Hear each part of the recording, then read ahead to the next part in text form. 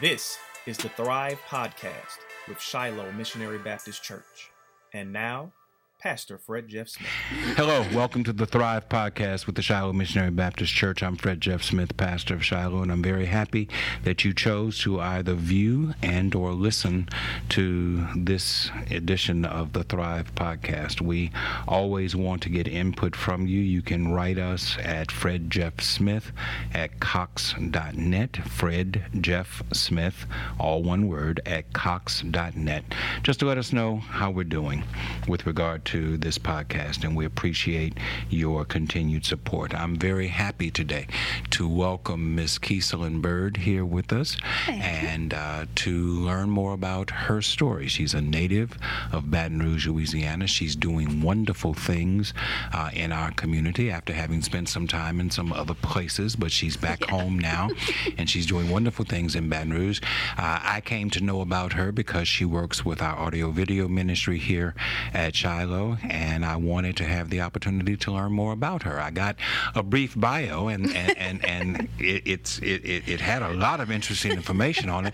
But the thing that really stood out to me is that you're a stunt woman. Of sorts, yeah. So talk about that. How did you come into doing stunt work? I was brave enough to be that crazy person to allow them to do it, to toss me or throw me down the stairs or whatever the case may be, you know. I was like, no, I got it. That looks fun. So, did you have any previous training on how to fall and things of that sort? Well, in theater, you briefly go over, but it's not usually until you have to use it that it really comes into play. You learn how to fall and how to react, and and then they have people that coordinate the every move that you're making. Okay. So if it's a fight sequence, then they're telling you, okay, you're gonna go through it like in slow motion first, like a dance step almost. Okay.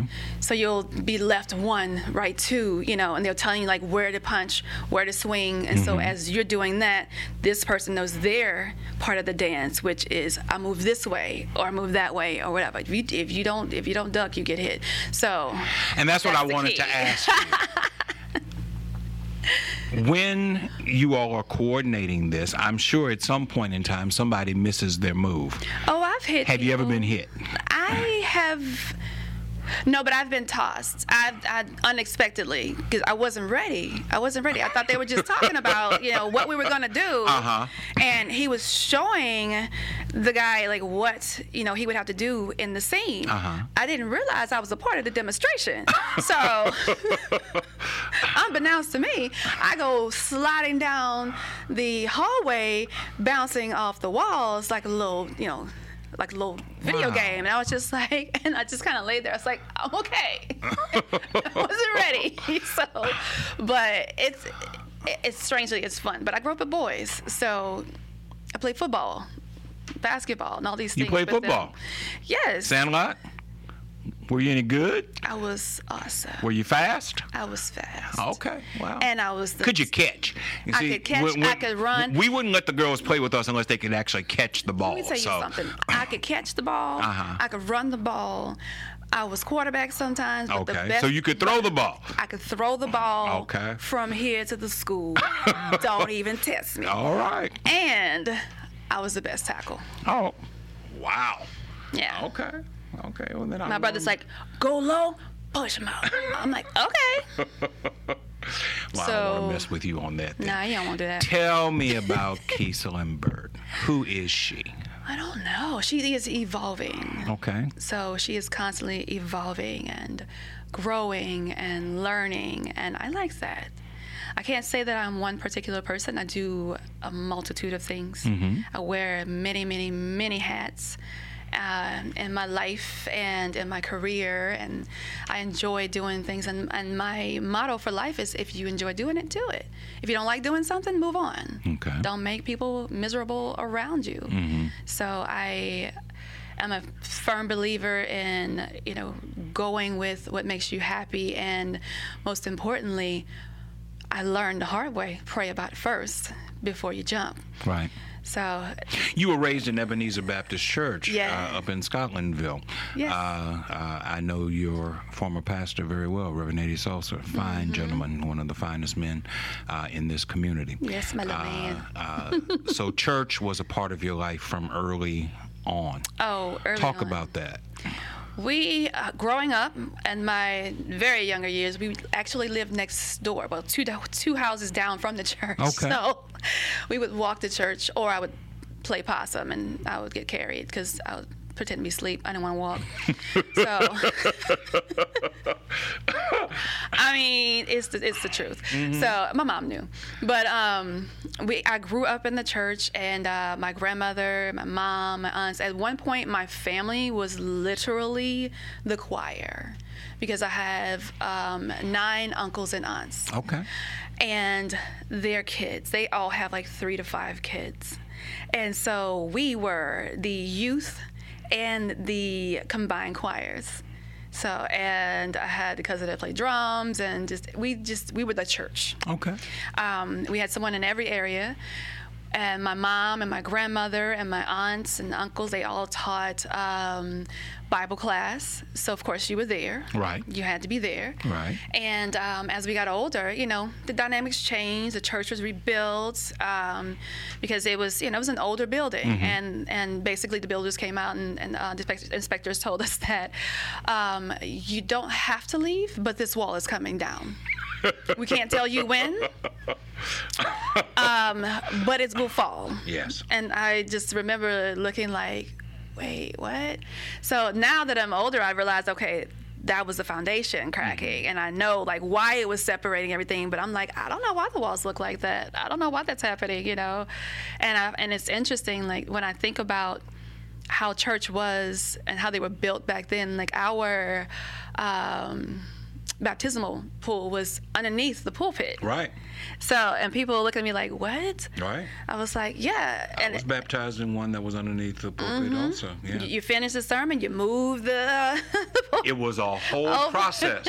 Had to take the chairs out, had to roll the carpet back, had to move the pulpit, the lectern, because it wasn't fastened to the floor. They picked it up and moved it, and then they had to swing the base open, and this cement block was filled with water. So you were there. Oh, Okay. I have seen it. But see, we were I have fancy. experienced it. We were fancy because the church down the street, theirs was outside. Yeah, I recall those too. So, you Yes. know, we were real fancy back then. Thank you kindly. We had those awful So coming pink up robes. in Scotlandville, Oh, yeah. what did as an adult who I'm sure has to go back to Scotlandville and through Scotlandville from time to time, what do you think about when you see Scotlandville now as opposed to when you were a child? North Baton Rouge has changed. I was raised in Southern Heights, and so I was right around the corner. Yeah. And so and when I go back into North Baton Rouge and into Scotlandville, there's a lot about it that leaves me disappointed and saddened. So I'm just curious what your take on it is. I was actually driving down Progress probably about a week ago or so, because we lived there for a stint before we moved to Scotland Villa Apartments when they were built. My whole family moved there, it seems. I think we took over that neighborhood too, but that's what we do. And it was an older house, but you know, it was a beautiful neighborhood, beautiful, well taken care of, well groomed, and neighbors were awesome, and we all had gardens, and you know, everyone shared, and you never went hungry. And if you were put outside until, you know, don't come back till the street lights come on, right? Because you're letting out all the good air, right? So you go outside, you find you something in your yard, or you sneak across the fence to someone else's, and you know, find something to eat. You go have a good time, and it was, everybody looked out for everybody. Right. And now when I drive through there, it's really sad, because a lot of the homes that were really prominent homes, and they're gone, or they're collapsed into just, you know, it needs to be taken down. Yeah. A lot of the neighborhoods, they don't have anyone per se like looking after them. Like no one cares like what it looks like. No one cares what their neighbor is doing if something happens to them. Like it's common for, now I'm not going to say we didn't have crime growing up, but you checked on each other. Right. You know, make sure you're okay. They don't do that anymore. And it's like the poverty has taken over to the point where there's no education. The schools are looked over or closed. If they aren't bought out by or taken over by some type of charter school, they don't have anything. And I think that's wrong, because everything in North Baton Rouge side is failing. Yeah. Every single school is failing, and they don't seem to have a problem with that. And there's no money. But then you're building all of these elaborate schools on the south side and elsewhere. Right. You know, but I feel like North Baton Rouge is just getting left behind as if it doesn't exist anymore. Yeah. You know, the people look like they've given up. Lack of job opportunities. Lack of job high opportunities, unemployment. As I said, I'm a little bit older than you. I'm 57, but I remember the Scotlandville that you're describing. Yeah. Grocery store down the street. Walk to the Breck Park, go swimming. Yeah, absolutely. Those things are missing now. And I have to be careful about how I phrase this, because I have friends who are working diligently trying to resurrect North Baton Rouge. As do I. Yeah. But I feel like Scotlandville is the red-headed, left-handed stepchild with a limp that has been left behind. And it's really tragic. It really came to a head for me a couple of years ago when this move was on to move the zoo out of that's ridiculous. North Baton Rouge to South Baton Rouge. They did not have any land. They did not have any prospects for any land.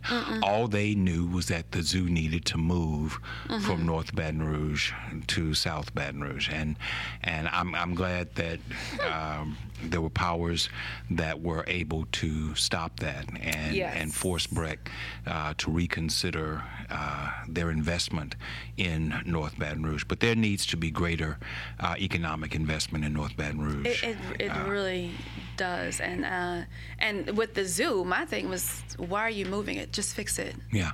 How about you actually get some animals in there other than the birds that fly in? Yes. You know? Yes. And the ones that look miserable. Like, get some animals in there, get some proper trainers, fix up the environment, the habitats, and give people something to come to. People don't go because there's nothing there. Yeah. What am I going to go to a zoo for with no animals? I agree. It's ridiculous. It's not North Baton Rouge. It's a matter of Breck taking care of the property. Yeah. Just like they're rebuilding all of the parks, which is awesome. Because as you say, you grew up in North Baton Rouge too. We had sand, and in that sand was, it was a lottery of things that could kill you, or cut you, or poison you. You just didn't know. Yeah. You just got on the slides, on the swings, and you just went for it. That's You come home, you with a couple of cuts, bruises. You may end up with glass in your hand or foot or whatever, but it was fun. It was. We had merry-go-rounds. Yes. Made you tough. Yeah, jungle gyms. Yeah. You haven't fallen till you've fallen from the top of a jungle gym. That's a fun experience. That's always fun. Or have your uncle push the merry-go-round so fast that everybody flies off. Yeah. It builds character. Kids don't know anything about that. It does. They're all soft. They got these cushiony floors and all that in the parks now. Like, what's that teaching them? Making them soft. I agree. I don't like it. I totally agree. It's like participation trophies. I don't like it. I don't like participation trophies either. They don't go either in my trophy you case. won or you didn't win. And if you didn't win, you don't get a trophy. And you don't put that in my trophy case. Right. It does not go on the shelf. Right. It is not displayed. It's not coming to my house. I agree. If you didn't win, you didn't win. You learn from that. When my children played sports, they would not keep score on the scoreboard. They said that they just wanted the children to have the experience. But can I tell you, when they came off the court, each child knew what the score was. It didn't have to be on the scoreboard. Right. They kept score in their heads, and they knew when they won, and they knew when they had lost. Exactly. It's like saying the kids aren't smart enough to count. Yeah. To know how to calculate the score. Like, what? Yeah. Somebody's over there writing it down. Trust me. Somebody's with a little piece of paper here, like, yep. Yeah. Mm-hmm. Why? So you left Baton Rouge, and you left. I had to lived go. in other places. I had to go. Tell me about some of the places where you lived. Well, I initially thought I was going to go to med school. Okay. And somewhere along like mid of my junior year, I decided, I wasn't happy. And I didn't know what I wanted. I started taking theater classes because I needed an elective. And I was like, I'm not taking any more science or math. Plus, it was a little hard for me in those classes because I already learned that stuff in sixth grade. So I was like, I'm not doing this. And the teachers didn't understand like how I could learn physics, in an EBR school. I was like, because I chose to. Right. Why is it so hard for you? I can explain to you, but first we have to erase your work because it's wrong. Right. I got put out of class a lot. But anyway, after graduating, I didn't exactly know what I wanted to do, which is crazy because it took me forever to get out. But my goal was to finish school and then figure out life. Okay. And upon finishing, a professor of mine from the theater called and said, "What are you doing?" I was like, "What do you mean?" It's like, for the summer, like, are you working? Did you find a job yet? I was like, "Well, no, I'm still working with the community center, but that's about it." Mm-hmm. She's like, "Okay, I want to offer you a job." So she offered me a job to go up to Houghton, Michigan. Never heard of it. Didn't know it existed. How close is it to Detroit? It's not. Because that's the only thing I know about it's Michigan is several Detroit. hours away. Okay. It is in what they call the UP, the Upper Peninsula of Michigan. So once you get to Detroit and all these, populated places, you're literally in the woods. You're in the mountains. The most beautiful, beautiful sights you've ever seen. It's like you can reach up and just touch the stars. So I went to Pine Mountain. This was in an era where we had phones, but there was no GPS. Okay. So I printed everything out on my computer to drive $20-some, I think it was. Wow. So my mom rode with me as far as Chicago because she was going to a conference, and I had to ride the rest of the way, I think about, I don't know, maybe 4-6 hours or more to get to Pine Mountain, and which was it's by Michigan State. So you're crossing over the Great Lakes in order to get to this community? I was in that area. Okay. Yeah, and so past all that, you can see Canada. It's like, it's crazy.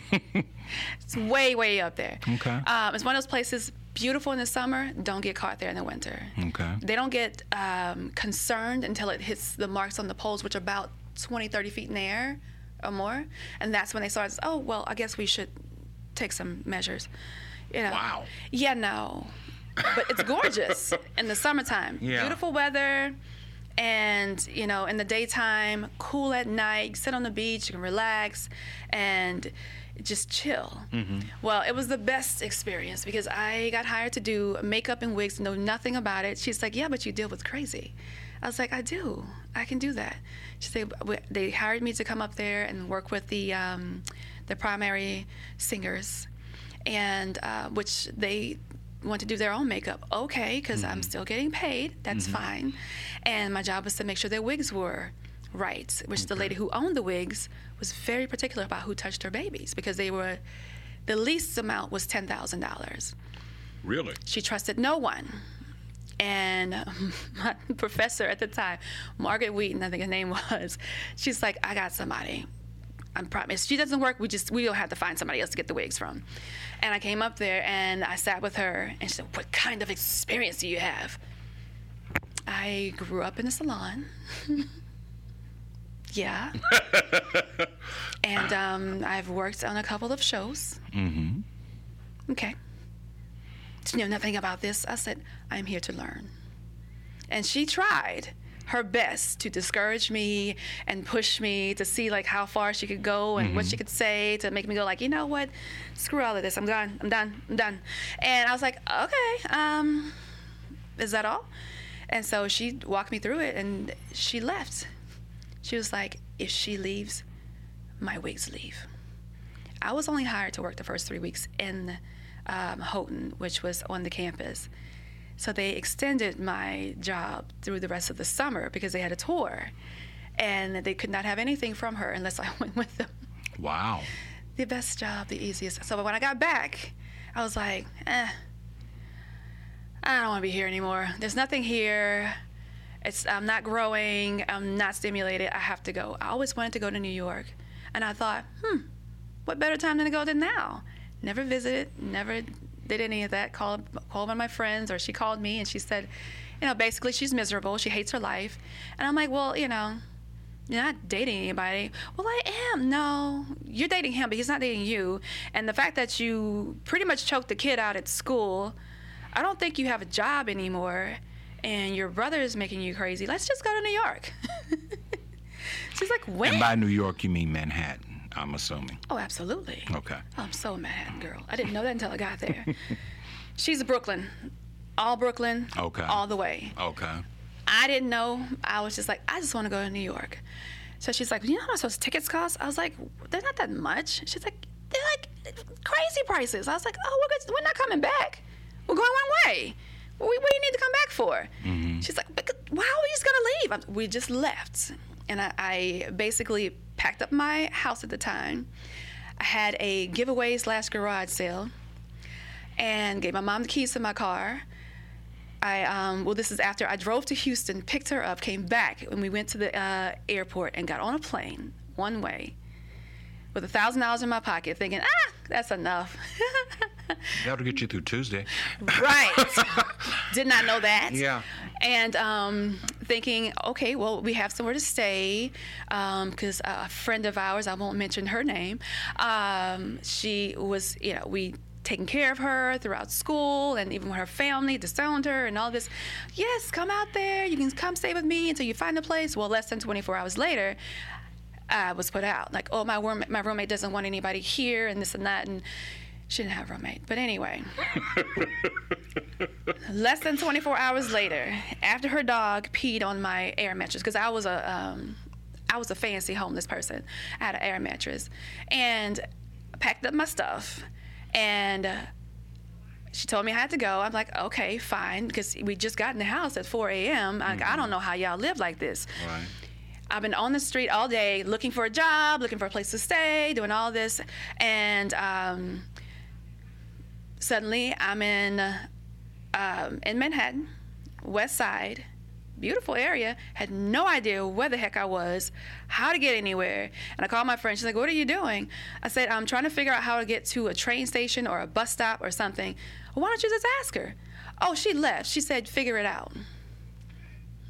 Okay. So I did. Mm-hmm. So fast forward, we're looking for a place.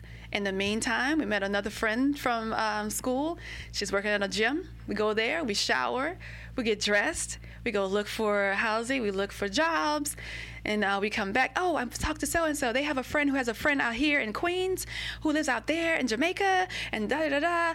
They said you can come stay over there. Okay, cool. So this went on for about a couple of months. We stayed with some people. Sometimes they knew that we were staying there. Sometimes they did not know. We just, when the cleaning person came in to one apartment, we had to get out real quick. But that's neither here nor there. We didn't get caught. We didn't get arrested. We were fine. My parents are going to die when they hear this. Didn't quite tell them. I'm listening to you tell this story, and I'm curious. Because as a parent, I would not want this for either one of my sons. How did you feel about it as you were doing it? Because I know you told me just a minute ago that your mantra for life is if it's something that you want to do, go and do it. Yeah. How did it feel when you were going and doing these things and you were being met with this kind of life resistance? Lots and lots of resistance. Well, I learned that I don't want to ever go back and say I shoulda, coulda, woulda, I don't have time, I can't do it now. And so a lot of that was in my head too. I always lived my life in a way that everyone else wanted me to. You need to go to school, you know, study medicine, be a doctor, be a lawyer, do, you know, whatever. Do whatever they wanted me to do.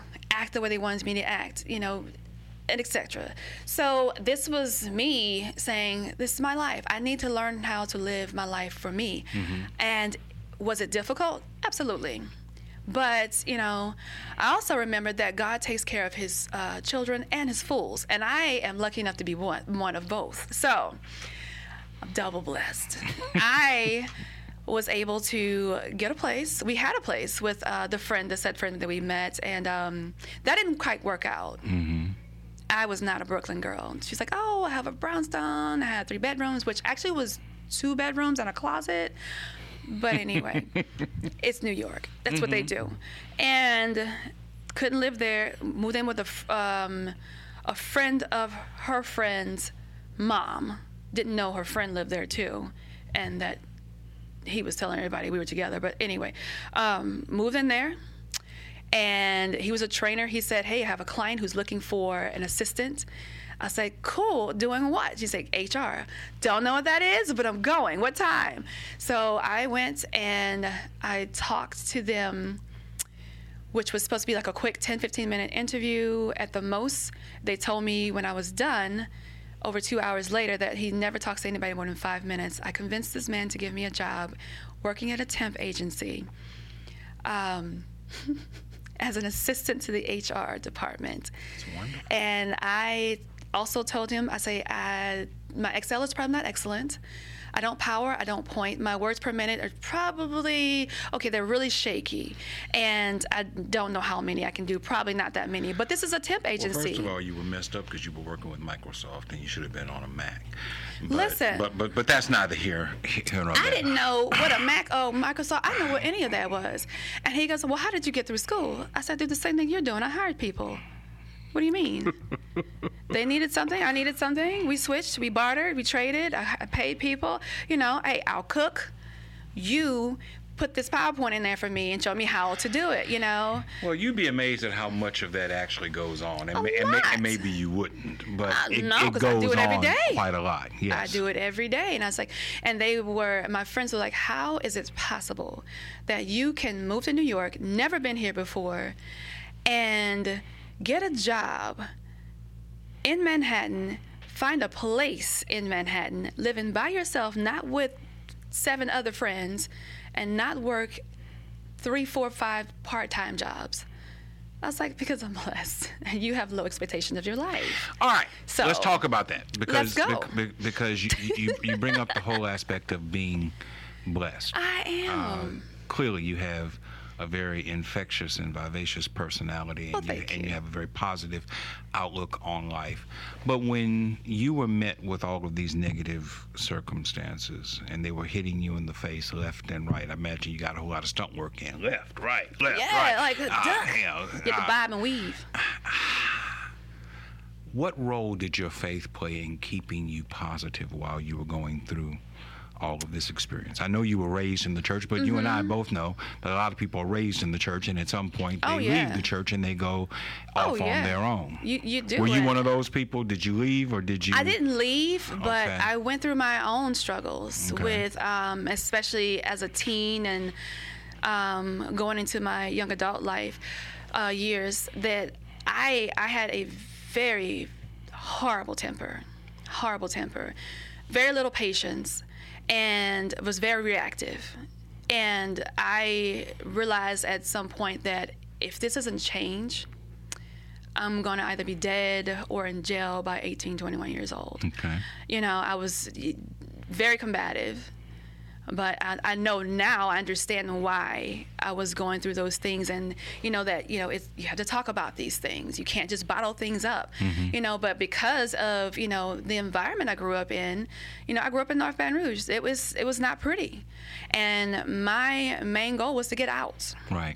I did not want my environment to be, a factor in determining what my life would be. It did quite the opposite. This is not what I want. This is what I have to do to get that. So when I went to New York, it was just like being in any other hood. You had to learn how to adjust. Right. And my faith played a big role in that, because I was like, okay, God, I'm out here. And when I was in Brooklyn, okay, listen, you already know what I'm about to tell you. Jesus, I can't do this whole Brooklyn thing, this whole commuting for an hour or two. Like, this is not me. And so next comes the job in Manhattan. And they're like, well, why do you want the job? I said, because my roommate's mom told me that this brownstone is going to be done soon. And I need to be in that building. In order to be in that building, I need a job that can pay for the rent. Well, I got the apartment. I was the first in the building, got to choose the one I wanted. It's fabulous, of course. And it was a what do they call it? They call it a luxury studio. Okay. About the size of most people's bathroom probably here. But I think maybe about 600 square feet, and full kitchen, full bath. So you go to IKEA luxury. and you get ideas about how you can furnish. Right. Hadn't heard of IKEA. Found out real quick, though. Yes. But I lived in Spanish Harlem. Love it. The culture there is amazing. Every culture, it's so diverse, and I learned a lot about a lot of people, and I learned a lot of little tidbits and different parts of their language in order to get good deals. So that's how you gotta learn things like that. So when things came up to me, I'm like, I didn't really get upset about it. Where are you gonna stay tonight? I don't know. I mean, we'll figure it out. It'll be fine, And they're looking at me like, you're insane. Probably. Well, yeah, probably. But I have a degree that tells me that I'm fine. So, because my degree is in psychology, I'm good. So I never got really, I guess, frustrated or upset. There were times when I was like, oh my God, what are we doing? I was like, all right, Lord, where do we go next? I just need direction. And so I tell you what, though, when I first got there, it increased my prayer life. When I left, it was because it was the opposite. I felt the city itself was taking me away from that, and I could see it, and no matter what, like, it was just, it's funny how God operates. The brownstone I had was across the street from a church. And no matter what kind of craziness we got into, because it was in New York, we leave at, you go out, 1 o'clock in the morning, you come back, 10, 11 o'clock in the morning. You stay out all night, every night. You party, you have a good time. My job had me going everywhere to, Broadway shows. I had to go to concerts. I had to take, we had to go to snooze with people and take them out to dinner. So I was always on the go. And there's all these dark elements that would come at me. But I noticed them most of the time, but not all the time. And when I did, I knew, as I felt it, I guess, taking over my spirit, of really dampening on my spirit. And I knew I had to get out. I was like, I love New York, but it's a place where I can love, but I have to leave. I would have to make sure that I would leave and go somewhere and know that there are trees and there's clouds and there's sunshine and there's happiness outside of the smog in the buildings. There are trees that grow out of the ground, not surrounded by concrete, and dogs actually go in the grass. So I had to leave. So when I was there, though, my faith was all I relied on, because how else am I here? I don't know anything about this city. I've never been here. I don't really know anybody, and I've never been this far away from home for this long. I went for it. I was like, let's just do it. Did you maintain a relationship with your parents and your siblings back here while you were in New York, or it was strained? Okay. It was strained. I maintained a relationship with my mom. I was fortunate enough to be able to take care of her and help her out quite a bit, and my father, on the other hand, was not so happy. We actually did not talk for a bit, and because I learned that we're a lot alike. I was like, you guys traveled. You tell me about how you traveled all the time growing up, and and even when I was a kid. So why keep me from exploring. Like, why don't you understand this? Because I'm a young lady, and young ladies don't do that, especially not alone in cities where they don't know anyone. Right. And I just didn't understand that. And so me being me, I was like, well, I'll talk to you when you have something positive to say. I have to go do things. So yeah, I did that. I did that. But it was different. They started, I think my relationship got better when they started to see me on TV and commercials and things. And my mom's like, my daughter's in New York. So talk about that. So, you did television. You did commercials. I did commercials. I understand that you have a beautiful singing voice. And I hope to hear that singing voice sometime very soon at the Shiloh Missionary Baptist Church of Baton Rouge, Louisiana. Threatening me. But when you have that kind of talent, acting talent, organizational talent, a degree in psychology, the ability to sing, the ability to do stunt work. It's hard. You have all of this that is a part of the makeup of who you are. Yeah. And yet life is saying, I don't care what you got. We ain't letting you in. We're not pushing. We're not going to open the door and let you in. That has to be frustrating. It is. It's very frustrating. And yet you seem to have such an upbeat personality. Were you this transparent as you were going through this, or does the transparency come as you reflect back on it? I think the transparency comes as you get older and you learn, because in the midst of it, you can't show your poker face. You have to have a poker face. I'm not good. I don't play cards, but that's okay. So you can't show people what you're thinking. You can't show them how you feel, especially in New York. You cannot show any sign of weakness. And that's what I learned out there. Even when I was in Michigan, it was the same thing. You can't show any weakness because these people will eat you alive. And then they were really upset when they found out that the one of the producers was trying to get me to come into the production as a singer.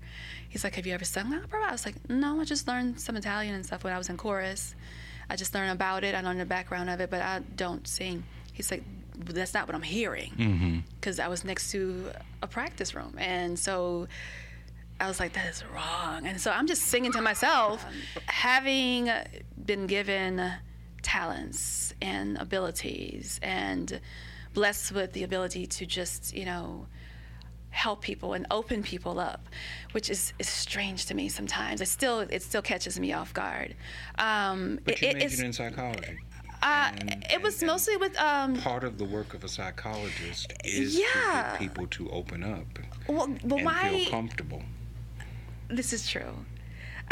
In my mind, though, when you're younger, you don't know the whole aspects of it. But I'm just thinking, I want to help kids. Okay. And my mom worked with a the North Baton Rouge Juvenile Delinquency Prevention Program, which was, one of those things that got axed by a former governor. And Jindal? That's not what I call him. But yeah.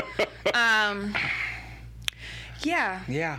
So, after school programs, music programs, all these things got axed. Yeah. To put the money towards building a bigger and better juvenile facility. Yes. Because we're good at building prisons.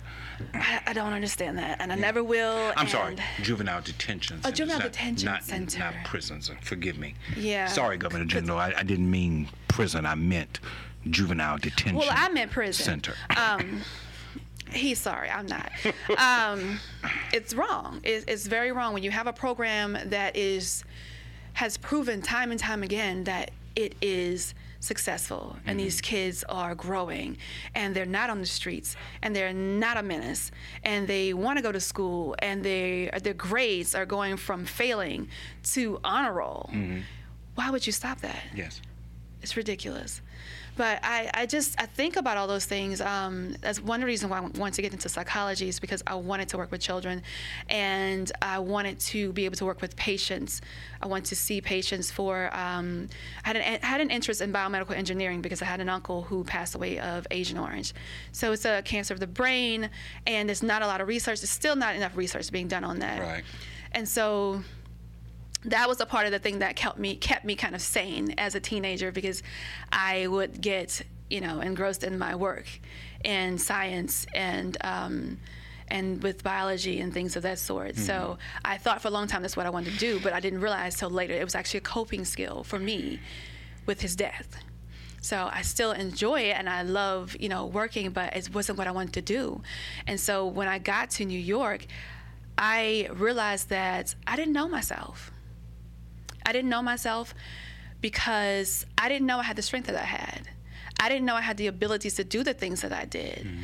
I didn't know that I can go and command a room and get a job doing something I knew nothing about, didn't even know what HR meant until 2 weeks into the job. Mm-hmm. I know now it's human resources, of course, but I was like, yeah, I'm an HR specialist. They're like, what? What is that? I was like, I don't know, but you need a job? Come in. This is what's crazy. My friend that went up there with me, yes, called her in. I said, I got the job. Come in tomorrow. I want you to fill out an application. And so I'm going to send you on some little smaller ones. I'll get them to, interview her, which wasn't hard. She's great. She's my friend. Of course she's great. So she got in on the lower level. She's like, but I'm going to need more and it's not going to work. Be patient. I said, we have an account that we're working on. It's an upper level account. And I just need you to come in on your days off and get your numbers up. She got her numbers up. She got the job. She's still there to this day. Since so you 2003. You positively impacted someone's life. Absolutely. I did it all the time. And you've done it several times. I have. I love it. And the crazy thing is I don't even realize it half the time. Did I read in your bio that at some point you made the move to San Diego? Yeah, that wasn't smart. So how did you get from New York to San Diego? And was it a straight shot or were there steps in between?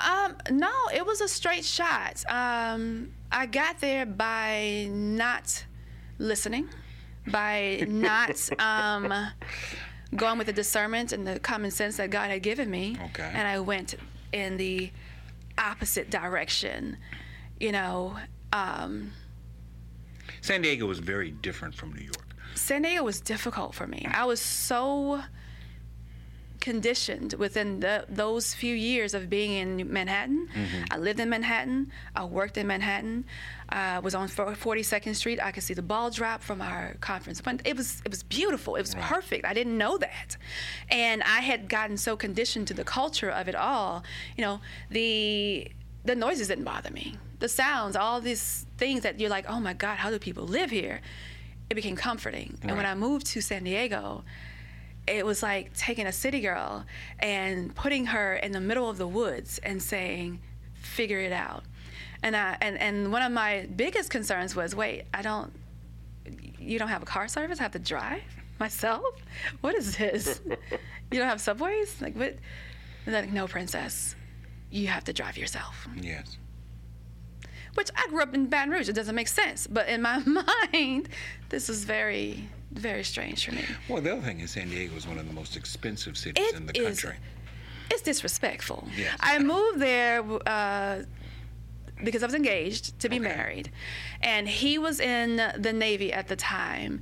And that's where he was. And I'm like, well, you have to go where they tell you. I guess I'm more mobile. So I decided to move there. Okay. And after there, we went to Jacksonville. Florida? Jacksonville, Florida. So you left San Diego. Right. On the Pacific coast. Right. And moved to Jacksonville on the Atlantic coast. I don't even have to explain it to you. I knew then my marriage was over.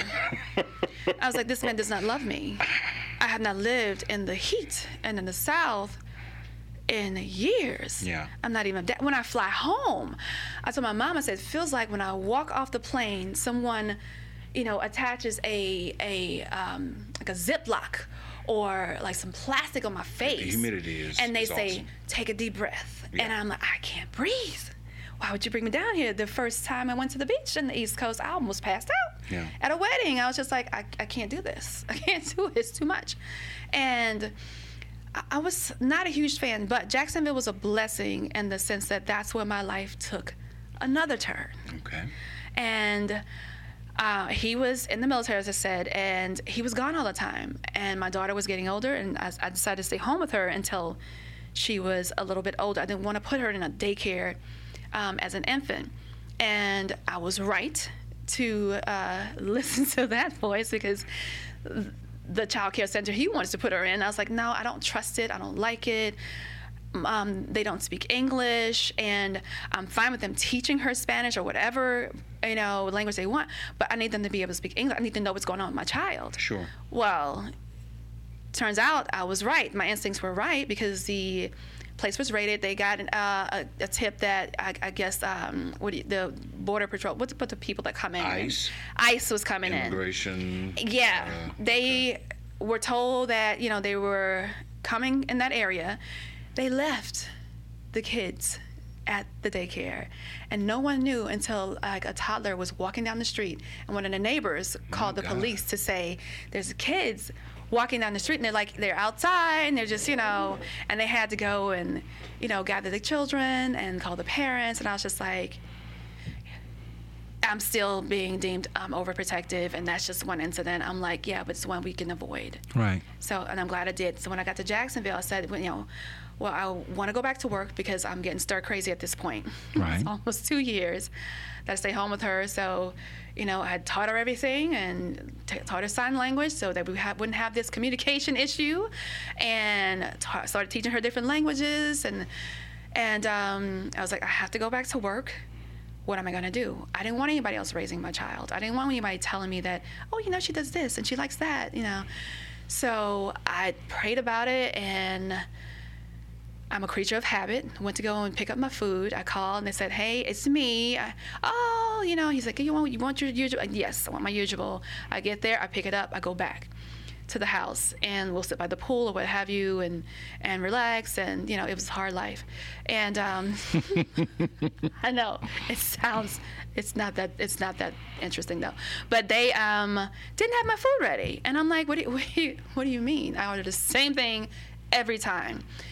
It wasn't ready, and they said it's gonna be a little while. We backed up. I'm like, okay. And so I was like, all right, I have to take the baby out of the car. This is ridiculous. And so I go inside, and I'm sitting there, and I'm waiting, probably about 15, 20 minutes, and I decide, and I look over, I'm like, this is ridiculous. And I look over, and I grab a magazine off one of those, career magazine racks with the city, local things. Right. And start flipping through it, and I see something that says medical aesthetics. And I'm like, what is that? Sounds interesting. It was medical. That's up my alley. I'll just try that out. Go to the school, talk to the counselor. 12 years later, I am a medical esthetician, and I have several certifications in it. I really So tell me enjoy it. what a medical esthetician. I want to make sure I said it correctly. Yes. Tell me exactly what that is. I think I know, but please help me. Yes, we have aesthetic schools here. Mm-hmm. They are aesthetic schools, but the medical esthetician is just simply, the difference is you're simply trained to do medical procedures. So you can work alongside doctors and nurses in a medical procedure, and dermatology and medical spas and things of that nature. Mm-hmm. And so so you contract your services out to different physicians? You can, or you can just work with them on staff. You help with, our job is to do skincare. And so the doctors would write up the orders and say, this is what I need them to do. This is what I need you to do to their skin today, blah, blah, Okay. And so we're just trained on a higher level. And in the particular school that I went to, they were serious about it all. Okay. We had to study biology, anatomy, physiology, biology, chemistry. Oh, yeah. We had to create products. We would get tested all the time. Like you walk in and Bob's in there with little tags on, and Bob's the skeleton, and we're like, oh man, Bob, why? What do you want? And you grab a note card, and it's randomness. It's like, okay, tell me about this muscle group and how it affects these organs, or what you're doing to the body. All these questions. And as you're doing facials, she would stop you and say, where are your hands? Like, what are you doing? Why? We would have to go through the whole motion of it all. Mm-hmm. And all the products, none of the products had labels. And if they did, they were turned around, because it was your job to figure out what that was, the product was, who it was for, what are contraindications, and what it's best for. And so that's how they taught us. Okay. And midways through my program, they hired me to teach because I have a bachelor's. They're like, well, my teacher was pregnant. She had to take some time off, and we need someone to fill in for the evening. And I was just like, I'm still in school. What are you talking about? You know, another blessing in disguise. They hired me as an instructor in the evening time to help with the lab and some of the lectures to fill in for her. Craziness. And they also gave me a job as a student aide. So I was just like, how am I going to pay for all this? And every time I look around, God's putting everything in place. And so I just went with it. But estheticians do skincare, we do waxing, we do makeup. I do cosmetic makeup, which is a semi-permanent type of makeup, like a tattooing for the brows. Yeah. And I'm not familiar with it, but I've heard of it. Yeah, yeah, all the crazy, all the crazy. We the people that put on the butterflies that people fan you with on their eyelashes and stuff. I don't do that. Don't call me for that, because I'm not. But it's all in skincare, but it seems to me, I was telling my former pastor, well, he's still my pastor, just like Barack is still my president. I told him, I said, it's Reverend strange. Jetson. Yes. Yes. Hey. And so... He's been a guest on the podcast. I know. And he frequently listens and views. So hey, PJ. Tell him hi. See, I'm behaving myself. Yes. I'm doing good. So I told him it was strange. Under him, I grew so much spiritually. And it's been the most amazing journey. I was baptized. And my daughter and I and my niece were all baptized together. In 2013, So he rebaptized you because you were baptized as a child. I was baptized as a child. Okay. And with everything that I'd been through and everything that I'd seen and, experienced in life, it got to a point where all of that didn't matter. And it came full circle. And then we started these teachings and these lessons, and it just all kind of honed in for me, and it all kind of started bringing things together and made sense. And I realized that God gave me a huge decision to make. Either you can follow me or you can keep doing what you're doing. And I know that I can't be successful without him there. And I was working in New Orleans at the time, like 3 to 5 times a week, working on a show and performing. Which show? It was a stage play, a live sitcom. Okay. Called I was about to say Ambition. Driven.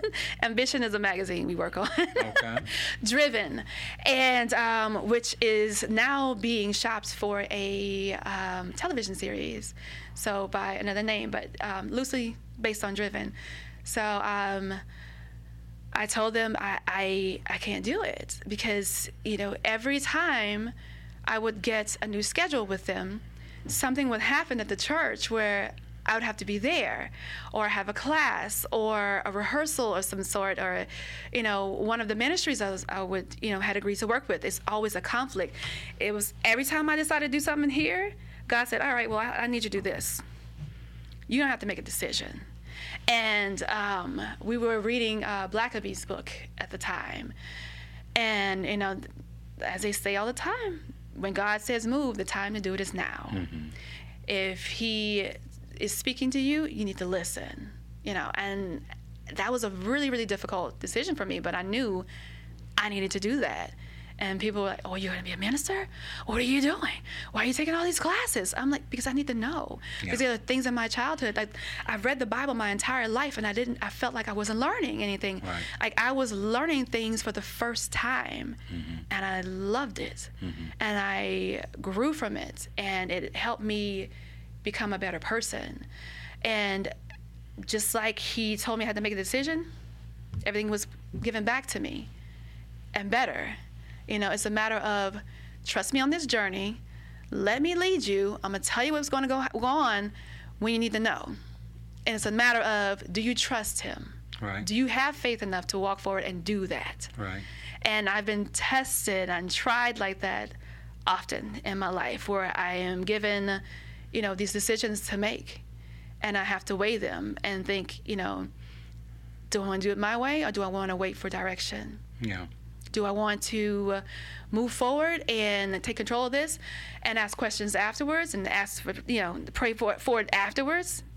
That's the wrong answer, if Yeah, you're wondering. typically. Yeah, I found that out. Yeah. I've had failed businesses. You know, I've failed ventures and things, but they weren't failures. Well, I found that you learn more from failure than you do from success. I did.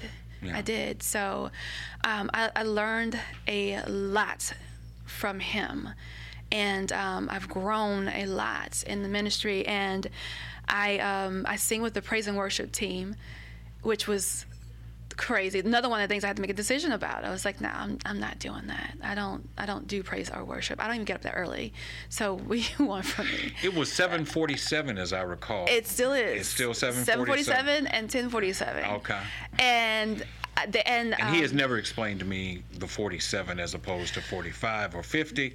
It is basically, from what I got, it was marketing. Okay. You know, because if people are conditioned to hearing those, you know, even numbers, 7:45, 8 o'clock, you know, when you say 7:47, people are like, wait, what? Yeah. 7:47? And they think, like, so not 7:45? No, 7:47 and 10:47. And so it kind of gets the conversation going, you know, and they're like, okay, well, I got to go see, like, what's going on at 7:47 that we can't do at 8 o'clock or 7:45. So from what I gather, because it was before my time, it's marketing, you know, basically. It's just conversation starter. And so now I sing with the praise and worship, and which is crazy. He'd been asking me for several years. So you'll sing at Star Hill, but you won't sing Listen, see, what happened was Star Hill is going to be looking for you because I've been over here. I'm fat and slow. They don't have to look very hard. I don't run. I'm in the same spot. If you're looking for me, here I am. So yeah, because I sing with first. I still sing with first service there, but I come here for second. And I'm service. very grateful for that. And I am too. And I would I don't know really. if you know this, but you're pretty good at what you do. Well, you're a pretty good teacher. I appreciate that. You got a couple of words out there. You know. Thank you. Reach the Very people. kind. Very Yeah. kind. I was like, all right. We are long, but that's okay because of there are a course. couple of questions I want to ask, and clearly we're going to have you back again for a part two. Anytime. But you've lived in different parts of the country. Yes. You're a young adult, young African American woman, entrepreneur. Mm-hmm. What drew you back to Baton Rouge? Family. Okay, so it was a family thing. Mm-hmm. Family. I did not have the family structure that I desired to have for my daughter in Florida. So within a matter of 72 hours, that'll be on part 2. 72 hours, I packed up and I moved back to Baton Rouge. Because I did not want my daughter to grow up. Like, I had an awesome village there, an extended family and friends that could play those roles, but I wanted my daughter to be able to grow up with family and have the values that, you know, instilled in her that we had, and grow up with my parents, you know, have the joy and the privilege of growing up with your grandparents. She didn't have that because her other grandparents, they're more distant. They don't have that family circle or that love, you know, in connection with their family. And I don't want her to think that that's normal. Okay. You know, so I was like, I have to come back. And it's too hot. If I'm that hot and miserable, I might as well come home. Like, there's no reason for me to stay out there if it's disrespectful. I didn't like it. And so the only thing I did like working out there in aesthetics. It's much more profitable and much more of a need as opposed to just something you do on the side. You know, it is a necessity in Florida as opposed to just a bonus in life like we have kind of here, you know. And it pays a lot more in Florida. So I knew all of this going in. Like, I took about a 50-60% pay cut, and I'm like, okay, so almonds it is, maybe peanuts, and I don't know what we're gonna do, but we're gonna be fine. And I moved back home And I stayed with my aunt for a bit, which she thought I was just visiting. No, I moved because they had no idea everything was going on in my life. Like the school I worked for and I attended, they didn't know until, one day I had to tell them what was going on. And they're like, you've been going through all of this and how? Because I was top of my class. Which is what I do. That's what I have to do. I was like, when I enjoy something, Right. When I don't, I'm not going to do well. I was top of my class, and I was, I had the highest GPA in the school of all the programs. And they're like, how are you doing this? And you're going through all this drama in your personal life. I said, that's two different lives. This is my personal life. This is my work. This is my school. Because this is a part of my present that is soon to be my past. I'm working on my future. I cannot allow my past to direct and control my future. I have a daughter to raise and to be an example for. I have nieces and nephews to be an example for. I have family and friends that look up to me. I don't have time to deal with what is not working in my life. This is not a factor. This is what I'm working on. Everything in front of me. Behind me is simply what it is. It's behind me. And so I didn't let that show until one day I was transparent and I had to tell them. And they sat and looked at me like, you're looking at me like, wait, what? I was, yeah. Well, yeah. And it's fine, I know people with your type of personality. And typically there is a story behind that. Yeah. That they're reluctant to dig into or delve into too openly. Yeah. I sense that there's a story there that we haven't quite gotten to in the time that we have spent together. So we haven't even touched the surface. So we're gonna have to get to a part 2. Yeah. Closing this part 1 out, let me ask you this question. Since you have been back in Baton Rouge, after you've lived in all of these other places, New York and Michigan and Jacksonville and San Diego, do you regret, I know it's a family thing, do you regret seeing what's going on in Baton Rouge, the political issues that this community and this state faces, the brain drain that is clear in this area, the problems of unemployment and the problems of systemic racism that still exist and are profound in this community? Do you regret coming back to Baton Rouge? No, I think it's just full circle. I left because I needed to. I needed to learn, and I needed to see that life was different, and it made me understand and appreciate where we are and what we have here, and understand the seriousness of it. When I was in New York, I didn't experience racism and all that. It's 140 different languages in New York. People aren't rude. They don't know what you're saying half the time. They just don't know. And the same thing when I was on the West Coast. I didn't experience that. But when I came back down south, even in Jacksonville, reality hit. Jacksonville is no different from here. The racism, the separatism, everyone's separate. Either financially, racially, all of it. It's the same. And it's just, like I said, if I'm going to be in this environment, I may as well go home. And I hate to see what's happening in our community and the lack of people that take initiative, or I don't like to see people that stand up to be in front of someone just to be in front, to be seen, but they don't get anything done. And there's a lot of that goes on. People talk a good game. Posturing. Yeah. Yeah. Yeah. Oh, we're going to have this, and we're going to come in, and we're going to make this happen. And how are you going to do that? You don't have a plan. Right. How are you going to do things without a plan? You should have all this mapped out. Right. And then that's when you reach out and you pull people from the community to help you, because we are in this together. We should be. How are we going to rebuild the community if the community is not willing to rebuild itself? If the people in the community are not willing to help themselves, if they've given up because people are telling them constantly and beating down on them, this is where you are, this is where you're going to stay, this is what you're worth. I am a firm believer. I do not let people tell me what my worth is. Did that once, made that mistake. I learned from it. I'm glad I did, because now I know. Yes. That you cannot allow your situation, your circumstances, your community, what have you, guide or just take over who you are. You have to look within yourself, look within your faith, whatever that may be, and find who you are. And you have to take control of those reins, but you have to be willing to do it. You have to be willing to pull away from your so-called friends that are in your circle, that are not. If your friends in your circle in the same situation that you're in, they're not your friends, nor are they your circle. They're a prison. You're putting yourself in a cage. You're building walls around yourself. You're limiting yourself. You should have someone in your circle of friends and associates and business that can help you grow, that can inspire you, that can challenge you and make you reach for higher things in life. And if your friends or the people around you are not doing that, then they don't need to be in your life. Okay, you grew up together. You've been friends for 20 plus years.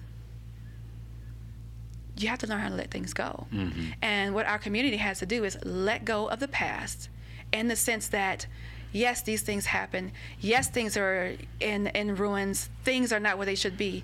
We have that. We know that. Let's use that as energy, as fuel to get together, to come up with a plan and actually go through with it. You know, there's little things that are happening, you know, little regrowth here and there. And I don't understand why people are fighting it. Like, why are you fighting rebuilding the community and making it what it was? Well, not making it what it was, making it better. You know, and that's the thing that disappoints me about being here and about being in the city, and the lack of opportunity, the lack of job opportunity, the lack of culture. Like, we need more arts in our community. We need to be exposed to that. Our kids don't see, you know, outside of their neighborhoods. We had kids that I worked with that never even left Baton Rouge. They'd never been to the mall. You know, it's down the street. I understand. And they don't have a problem with that. It's like, we have to, and that's the one thing that I do with my daughter. I try to involve her in everything I do. Everyone knows that if you see me, you see her. That's my mini-me, that's my shadow. Because I want her to experience those things in life. Right. You know, she had more frequent flyer miles by the age of 3 than most adults have in their life.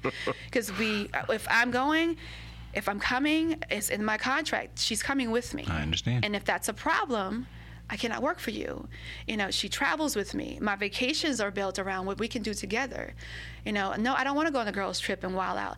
I'm too old for that, first of all. Second of all, I'm not Stella. I don't have nothing to find.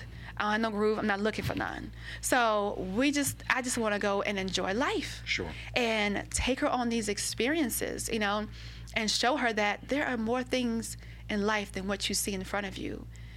There are things in this world that you haven't seen. There are things in this world that you're going to learn. And I want you never to be afraid to go after them and to look for them and to move towards them.